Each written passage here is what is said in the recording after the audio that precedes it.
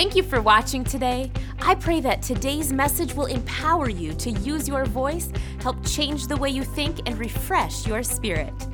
If you'd like to follow along with Pastor's notes, scan the QR code right here on your screen. You can also find them on our app. We're taking a break from our series Going Deeper to talk about water baptism. Pastor is taking us all the way back to when God baptized his people in the Red Sea with Moses and what that meant for Jesus and us today. Let's jump right in. But I wanted to start in Hebrews chapter 4 and verse 2. It says, "For indeed the gospel was preached to us as well as to them. But the word which they heard did not profit them, not being mixed with faith in those who heard it." It's talking about the children of Israel as they come out of Egypt. It says they had the gospel preached to them, but it didn't benefit them because it wasn't mixed with faith. So often what we do is we think that what we need knowledge. That if we know something, that it's operating in our life. But that is not true. The great church, what can we call him, evangelist and church founder, John Wesley, called it mental assent. He said, if you say to somebody, "Did Jesus die on the cross?" they'll say yes. If you say, "Was he buried?" they'll say yes. You say, "Did he rise from the dead?" they'll say yes. Is he seated at the right hand of God? Yes. Is he coming again? Yes.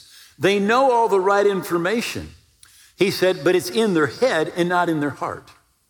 And the difference is this: when it's in your heart, it changes the way you live. And if it doesn't change the way that you live, all you have is mental assent. You know something and you have it in your head, but it's not in your heart. And notice, it didn't profit them. They heard it, they believed it, but it didn't profit them because it wasn't mixed with faith. It wasn't changing the way that they lived. They didn't put, works with what they believed in their head. So 1 Corinthians chapter 10 in verse 1 says, "Moreover, brethren, I don't want you to be unaware that all of our fathers were under the cloud and all passed through the sea." Now it's talking about they're coming out of Egypt. The Egyptians are chasing them. They come to the Red Sea and they pass through all night. He says they were under the cloud and they passed through the sea. They were baptized into Moses in the cloud and in the sea. They were baptized into Moses in the cloud and in the sea. All through the Bible, in fact, well, put it this way, in the Old Testament, there's types and there's shadows. So we can say it kind of like this: what's in the old concealed is in the new revealed. In the Old Testament, you look and it's kind of concealed, it's cloudy. But when you get to the New Testament, it's clear. So what's in the old concealed is in the new revealed. They all ate of the same spiritual food. They drank of the same spiritual rock, and they drank from that spiritual rock that followed them. That rock was Christ. But with most of them, God was not well pleased, for their bodies were scattered in the wilderness. So they have just come through really three different experiences. One has to do with the blood, one has to do with the cloud, and one has to do with the sea. For some of you, this may not be new, but Peter said this. He said, "For this reason, I will not be negligent to remind you always of these things." You know, it's sometimes we think, I know it. But again, it's mental. It's just in our head. It's what we have working in our life that makes the difference. In fact, if all of us had everything that we know working in our life, I think we'd all be spiritual giants. Because there's things we know that aren't working. We haven't applied them. They're not changing us. So the children of Israel have been in Egypt for 430 years. They're slaves. They're working for the Egyptians. And Moses shows up and he's their deliverer. 9 plagues have taken place in Egypt. Each plague is against literally the gods of the Egyptians. They worship the Nile, so the Nile is turned into blood. They worship frogs. Who knows why, right? But they have a plague of frogs. They worship the sun, so the sun goes dark. I mean, every plague is against one of the gods of the Egyptians. But then God says there's going to be one last plague. He says, "And Israel is my firstborn, and Egypt has not allowed my firstborn to come free and worship me, so I'm going to judge their firstborn." God said to Moses, "Tell all the people on the 10th day of the month, take a lamb into your house. Keep it till the 14th day. As the sun sets, take the lamb out and kill the lamb." And there was a very specific way that the lamb had to die. It had to die with its throat cut so the blood could be collected. And then he said, take that blood and take a bunch of hyssop, which is really just a very common shrub in that part of the world. Stand in front of your house, put the hyssop in the blood and strike above your door, strike on each side of the door with the blood. And God made this statement.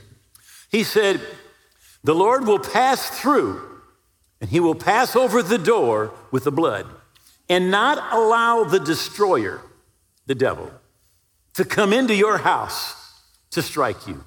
Wherever the blood was, God said, I will not allow the destroyer. Now, of course, that Passover lamb is a type of Jesus. In the New Testament, it says that Jesus, our Passover lamb, was sacrificed for us. And they put that blood on the door and they did it with hyssop. Of course, today, we still are set free by the blood. Revelation 12, verse 11, and they, that's us, overcome him, that's the devil, by the blood of the Lamb and the word of our testimony. They applied the blood with hyssop, but we apply the blood with our tongue, right? We apply the blood with our testimony. We begin to testify what the blood of Jesus has purchased for us. Now, Jesus' blood didn't soak into the ground at Calvary. The Bible says this in Hebrews 9, but Christ came as a high priest of the good things to come, with the greater, the more perfect tabernacle, not made with hands, that is of this creation. In the Old Testament, the children of Israel had a tabernacle, and once a year, the priest went in with blood and put it on the mercy seat that was in that tabernacle. And he obtained forgiveness for 1 year for the people. And really, the Hebrew word would tell you that their sins were covered. They were never taken away. They were just covered. But Jesus went into the more perfect tabernacle. He went into the tabernacle of heaven, not with the blood of goats and calves, but with his own blood. He entered the most holy place once for all, because Jesus' blood could do what the blood of calves and bulls never could, which was take away sin, having obtained eternal redemption for us. Having obtained eternal redemption. So that's what the blood of Jesus has done for you and for me. And it's a type of the children of Israel coming out of Egypt. They put the blood on their door, and that night, at midnight, wherever the blood was not, the firstborn would die. And they left that night. They left Egypt. Now, for you and me, this is what the Bible tells us in Colossians chapter 1. It says, in giving thanks to the Father who's qualified us to be partakers of the inheritance of the saints in light. Now, notice, God qualified you. You don't qualify yourself. In other words, you aren't part of God's family because of the great things you do or the good things that you've done. And you don't have an inheritance because of what you've done. God the Father qualifies you. And he's delivered us from the power of darkness and conveyed us or translated us into the kingdom of the Son of his love. When God looks at this world, God doesn't see Africans and Asians and Russians and Europeans and South Americans. When God looks at the world, he sees those that are in Christ and those that are not in Christ. That's just the only thing really that God even recognizes. Which kingdom are you in? Are you in the kingdom of darkness, or are you in the kingdom of the Son of his love? And when we become part of his family, he takes us out of the kingdom of darkness. Now, it's really important to know what's in that kingdom, because anything in that kingdom doesn't belong in your life. Anything in that kingdom, we resist. Now, in fact, the Bible says resist the devil And it actually means to actively fight against. Actively fight against. So that's temptation, but that's everything that Satan brings. And he comes to kill, to steal, and to destroy. You look at Jesus' ministry, and you find Jesus going about, but really Jesus only did about three things. He would preach and teach, he would heal the sick, and he would cast out devils. Preach, teach, heal the sick, cast out devils. He was resisting everything that was a part of the demonic kingdom. So you and I were put into the kingdom of the Son of his love. Revelation 1 says this, from Jesus Christ, the faithful witness, the firstborn from the dead, the ruler of the kings of the earth, to him who loved us and washed us from our sins in his own blood. And so often we forget the rest, and made us. So he didn't just take us from something, he took us to something. He took us out of the kingdom of darkness into the kingdom of the Son of his love. He took us away from our sin and made us to be kings and priests to God his Father. In God's kingdom, you are a king and you are a priest. You were redeemed with the blood of Jesus as of a lamb without blemish and without spot. The blood of Jesus. That's the first thing. They come out of Egypt because of the blood. But as they come out, they're out in the wilderness. Pharaoh thinks, you know what? I should have never let him go. And remember, I want you to say, Pharaoh is a type of the devil, right? And he says, I should have never let him go. So he takes his army and his 600 chariots, and he begins to pursue the Israelites into the wilderness. It's really interesting that it didn't take God long to get the children of Israel out of Egypt. But it took a long time to get Egypt out of the children of Israel. Leaving Egypt, the book of Deuteronomy tells us this, to the promised land is an 11-day journey. You say, how long did it take? 40 years. It took them 40 years. It was a how long? An 11-day journey. But it took them 40 years. The problem was this. God got the Israelites out of Egypt, but it took 40 years to get Egypt out of the Israelites. Right? You see, God may have gotten you out of the kingdom of darkness, all right? But what the devil wants to do is he's going to pursue you. He's going to come after you. I think it's interesting when Jesus is tempted. He's been in the desert 40 days, praying and fasting. The devil is tempting him. And then finally, after he had ended all temptations, Luke 4 said this, now when the devil had ended every temptation, he departed from him until a more opportune time. Right? This is Jesus. The devil didn't go, okay, Jesus, you won. The devil, he left looking for a more opportune time. He was just looking for another opportunity. I remember as a young Christian, I said, God, I'm just going to love you so much. I'm going to be so spiritual. I'll never get tempted again. Yeah. Didn't work. In fact, years later, I had somebody come up to me and ask me, pray for me, Pastor, that I'll never have any more temptations. And I said, shall I go home, get a gun and shoot you? Because the only way you're not going to have any more temptations is if you're dead. When you get to heaven, all the temptation's over. But as long as you're in this earth, as long as you're in your earth suit, there's going to be temptation. Even Jesus, the devil, he left for a more opportune time. He was following, he was looking, and that's what happened when the Israelites came out of Egypt. Pharaoh, 600 chariots, and his whole army are chasing them, trying to bring them back into Egypt. In Exodus 14, they're standing at the edge of the Red Sea. The enemy is behind them. And Moses is calling out to God, saying, God, do something.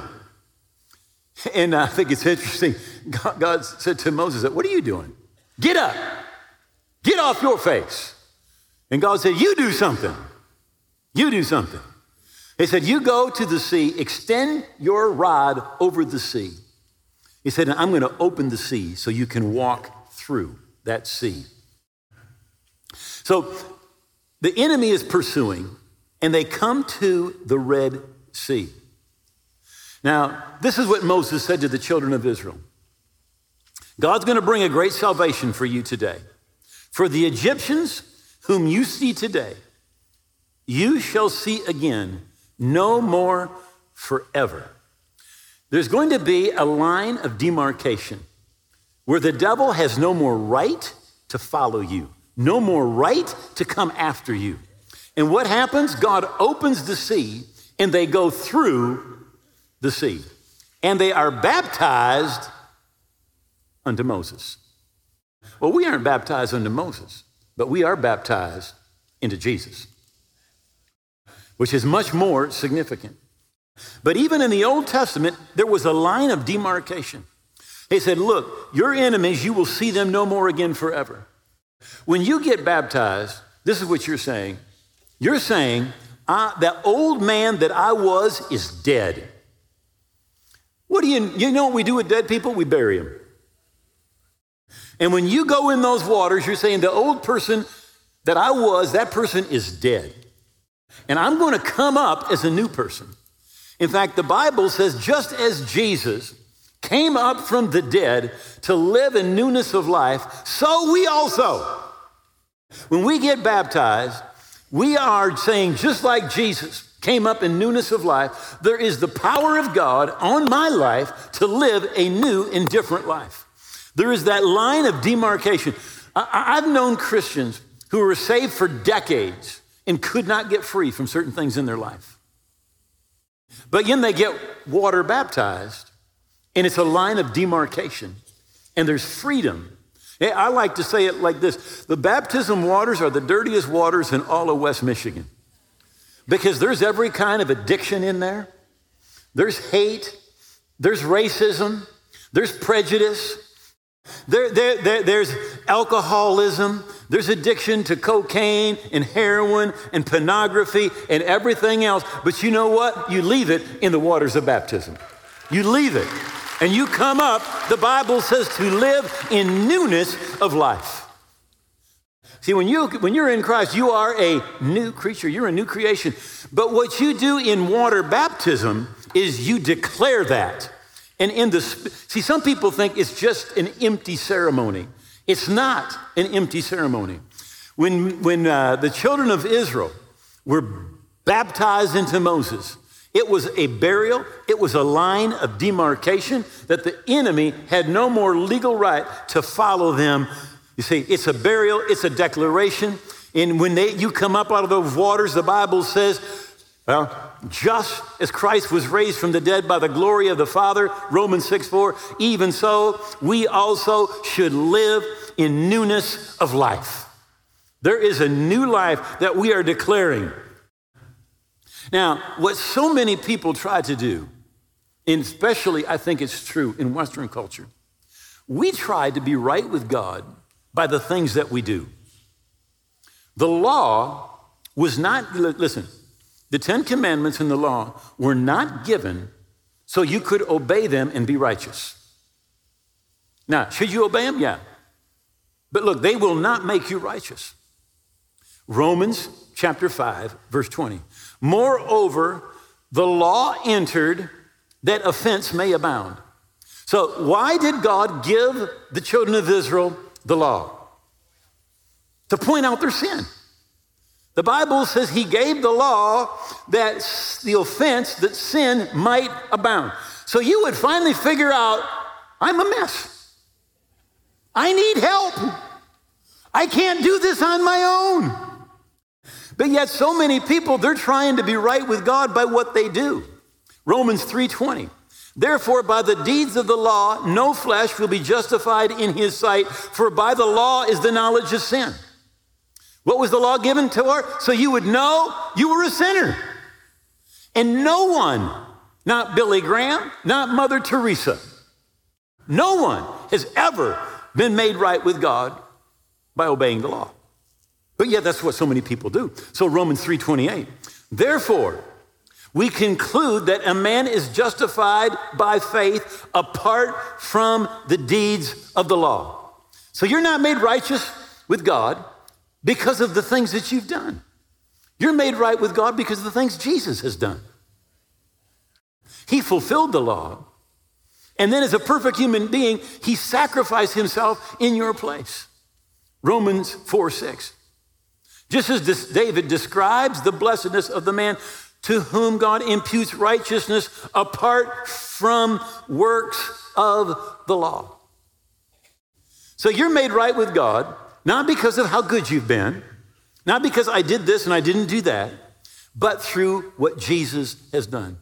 By putting your faith in him. By saying his death was to pay for my sin, and I identify with his death. And the Bible goes further. And the Bible says in baptism, you're buried with him. And when you come up out of the water, you're raised together with him.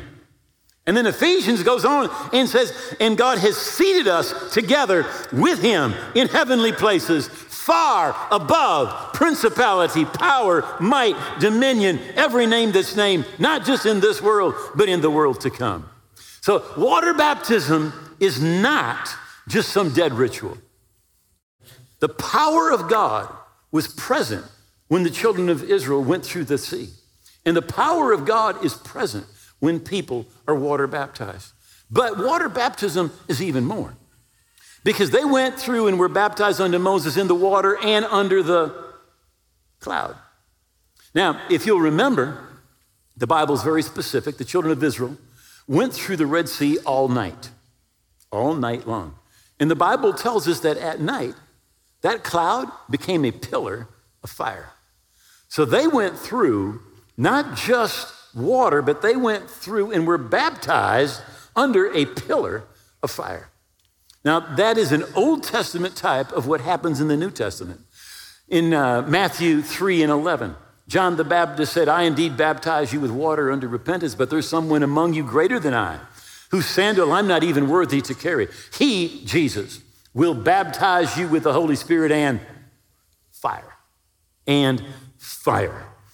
So, water baptism was what happened in the sea. But spirit baptism is what happened under that cloud. And remember, Jesus today has a ministry. So many times we think, if I could have just been with the 12 disciples and seen Jesus' ministry.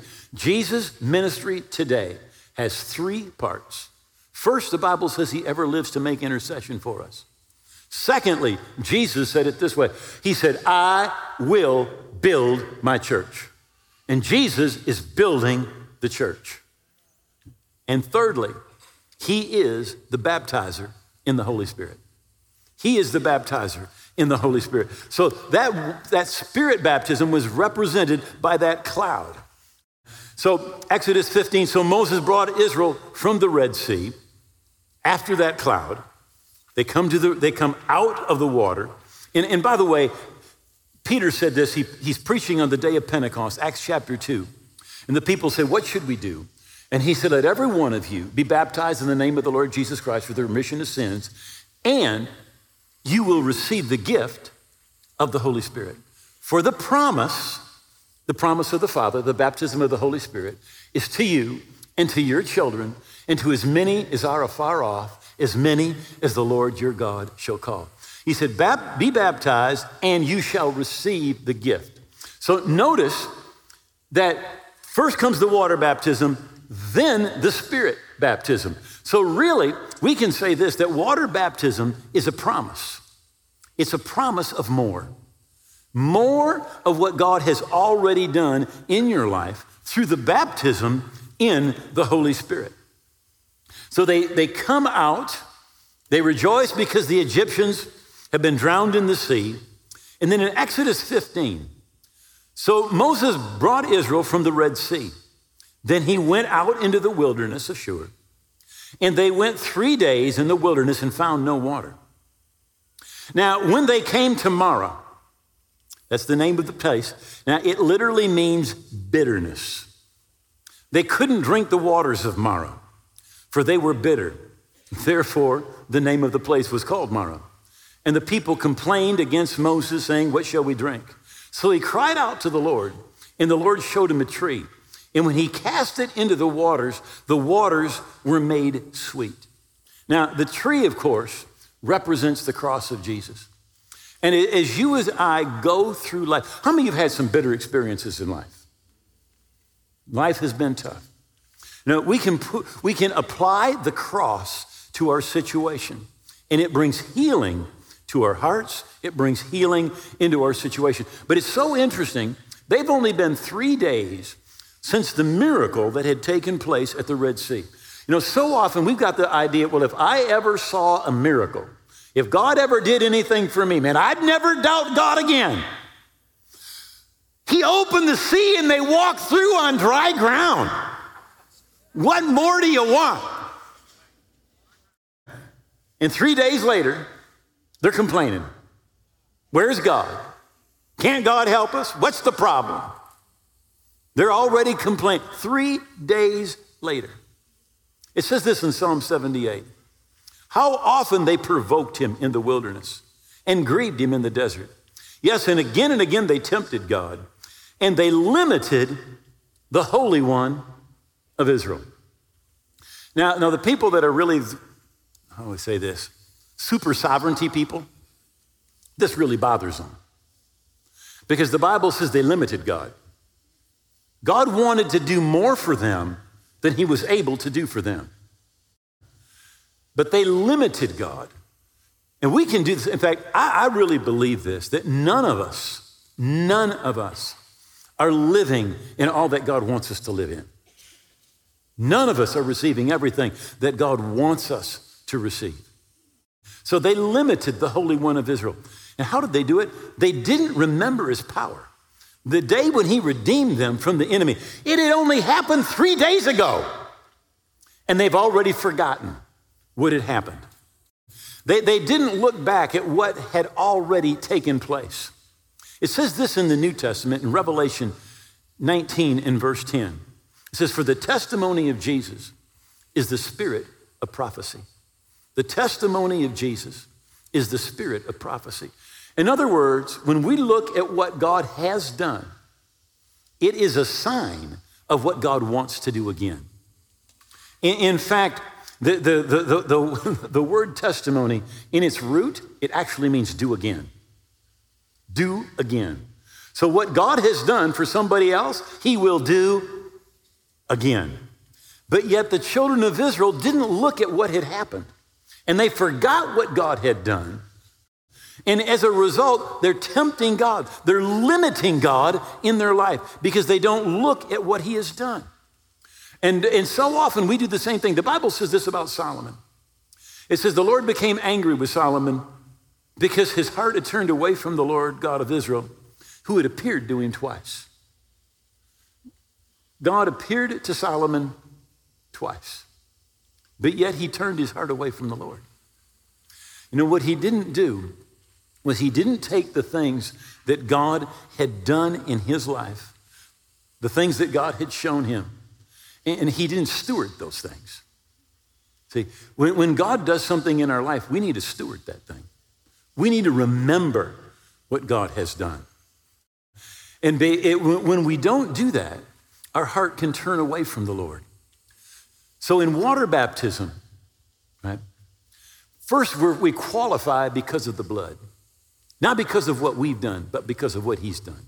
The Bible says the Father has qualified us to be for our share of the inheritance, of the benefits.